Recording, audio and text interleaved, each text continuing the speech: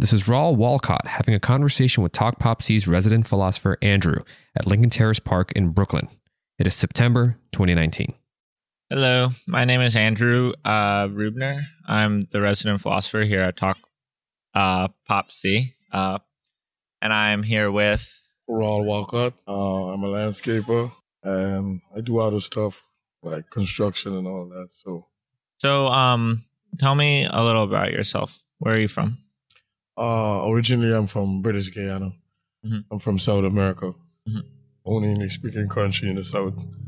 And we border Brazil, Suriname, French. Came here about 8 years ago. 18, you said? 8. Yeah, like 8 years ago. And I got into the landscaping. I used to work for this guy at first named Dig. It was Chuck. I used to work for him. But most of the stuff that I used to do is stuff that I learned as a kid with my grandparents. They used it as chores. Yeah, most of the times. So I came here and I do landscaping. I do a lot of those stuff. And it's very beautiful. You could take one backyard. People don't want to be inside of it and give 2 days, 3 days. Yeah. And we could actually change and make you want to go there and actually sit back and actually want to spend more time than you usually. So what's that? Tell me more about that transition. So it seems like you go from one, you're looking at something and it's not, it's not attractive or it's not the best, thing that to focus on. And then you come in and you said it was a couple day process. And then by the time you leave, it is now this kind of, it's better basically, right? Yeah, it's somewhere where you would say, time for me to sit and read a book now. Yeah. I could actually do that. Yeah. So this is like, so in a sense you're creating something for sure. Do you feel that way? Yeah. That you're making something new? Yeah. Yeah. And I find it more beautifying in making someone else happy. It makes me more happy. Yeah. So you're creating and you're focusing a lot of energy to, bring happiness to someone else in that situation. Mostly. So you're going from one state kind of like, so that must be, is that a rewarding process for you? Yes, it gives my heart joy. So it's rewarding for me. Yeah. Because there ain't nothing more than you feel the joy that you give to someone else. Yeah. Yeah. So it seems like there's a lot of things that are going on in this situation. I mean, you're coming to a situation that is not making you feel good. Yeah. And you are kind of like taking the energy to bring about a new state or a new like kind of, place. So like a physical thing. Yeah. And then it's also creating a new energy on top of that. Yeah. So you kind of have like, so you're actually creating something and then you're seeing its effect on other people. Yes. So that's one way of looking at, the relationship between art and thinking, I think. So like art is not just like an object in the world. It's also like, it also has like this emotional aspect of what it can bring. So are there other kind of things that give you that same feeling? Yes, I'm a great cook too. Oh, awesome. That's one of my hobby. Yeah. That's one of the things that gives me joy too. To cook. Because you could create art with anything you do. Yeah, that's definitely It depends on how you look at it. But you could take food and you could create art. But the reason why I love cooking is that not only the creative way, is the joy it brings that I could stand and look at people and say, oh, this tastes nice. I love this. I enjoy this. That brings me more joy. So do you think one of the goals or purposes of art is to bring joy to other people? Yes. Yeah. Sure. Yeah. So what kind of things do you like to cook? I love cooking too, by the way. Practically anything that I could actually do. And I like to improvise. I like to take something and give it a spin, give it a twist, see what it... I love that. Anything. I'm from the South. We had... Because where I'm from, there's 6 national races. Yeah. So it's multicultural. We got a large diverse of food. Yeah. So basically, it's a lot of stuff that I could cook. Cool. Yeah. So, but as I said again, it's art again, and it brings joy. It changed lives. Yeah. At the same time. So it seems like those are two heavily associated things that whenever you want to create something, you want to make sure that it's creating joy for the others around you. Great. So what about the other? Do you enjoy your work as a landscaper or a cook in your house more than you enjoy the work you do as a construction worker for this reason? I enjoy doing all of them because most of them, it makes people happy. Because in my construction field, I could get into a room that is shabby, and in 2 days, 3 days, I could make it say, oh, this is the place you're supposed to be. Yeah. So I find the thing about me with art is to give people joy, give people that happiness, give them that comfort, make them want to do things that they didn't want to do before, or go there where they didn't want to go before. So. And for me, all is actually the same. It's just that it's in different aspect because one, you could give one person food and they're happy. You could change one person's environment in the backyard, they're happy, and you could go into the house at the same time and you could change a room, you could change a kitchen, you could change, and you can make them happy again. Yeah. So the whole thing, I think it's all about making someone feel different from the way they were feeling before. Yeah.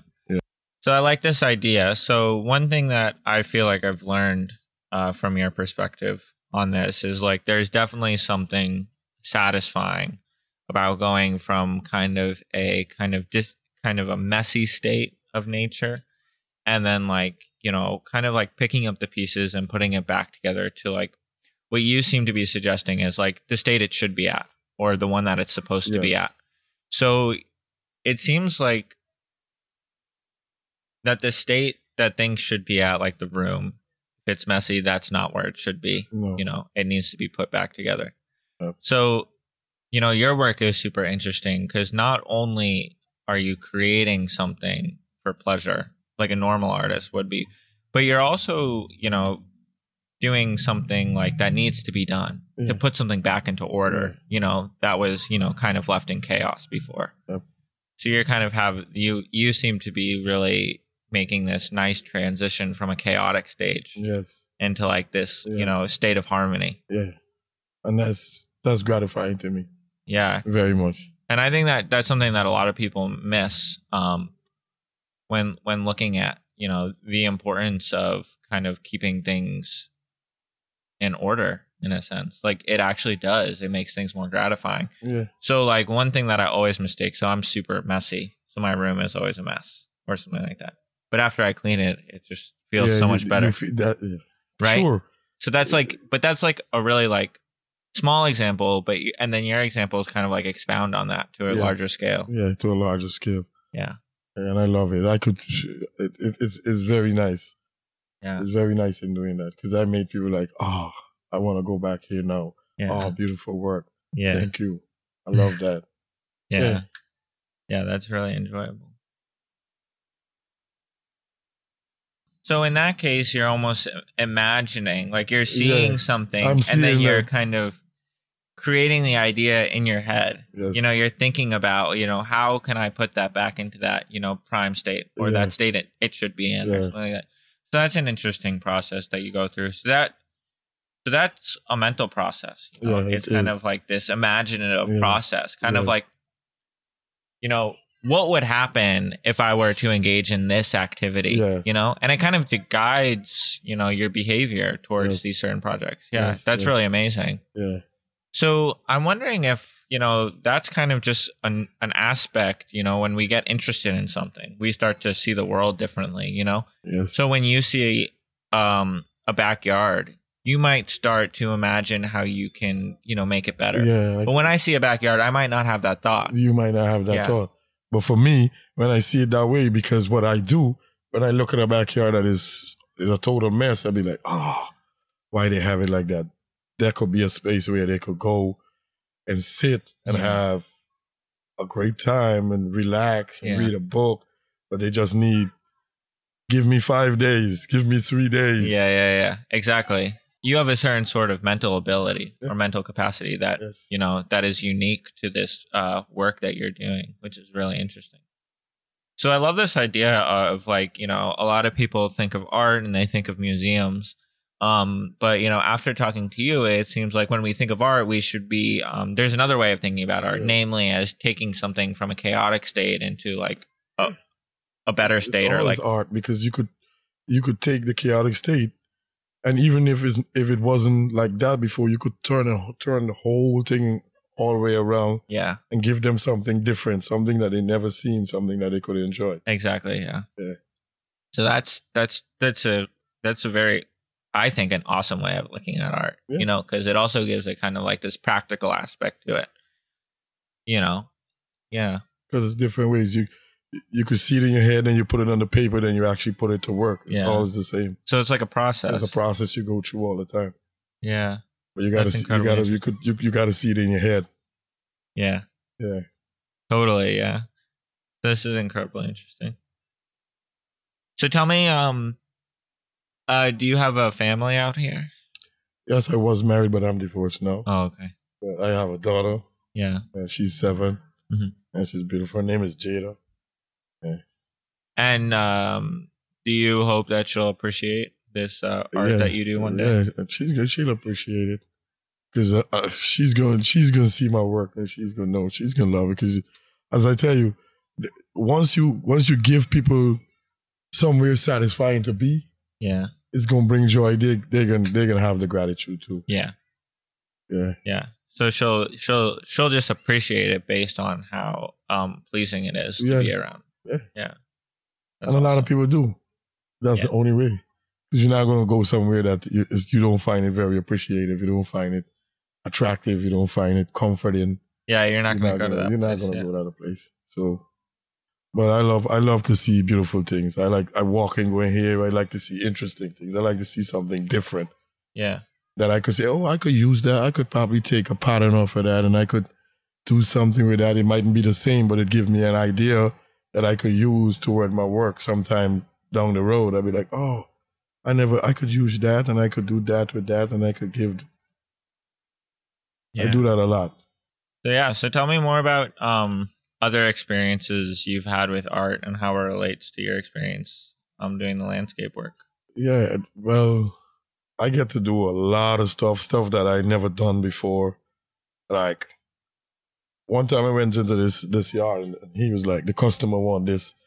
It was this design around this tree that they had in the backyard, but they wanted all the bricks. Yeah. They were using pavers, but they wanted to look the same way. It was soft edges with all the curves and all of that. He was like, oh, this one, what you going to do here? Well, I'm like, don't worry, I got it. Because all I told him, I'm going to have to make a lot more cuts than normal, but I'm going to get it. 2 days later, the customer was like, whoa. Because they had someone before and they didn't get a job like that. So they were like, oh, yeah, this is wonderful. And so, but the thing is, the experience that goes from one place to the next, to the next, to the next, that each time you go do the next job, there is something more you could add to the next customer. Yeah. Because you could take something from somewhere you've done a work before. Yeah. And you could use it down the line. Oh, yeah. You could use it down the line, or you could say, you know what? I could show you this, but then I could add this with this to this for you. Yeah. That was just for one customer at a time. But then I could add the other stuff to it. Yeah. I could add somebody else stuff with somebody else stuff and put it in, because it all depends on the space you have. Yeah. Because some space is small, some places big, some places medium. So you could take 3 different work and put it into one space sometimes.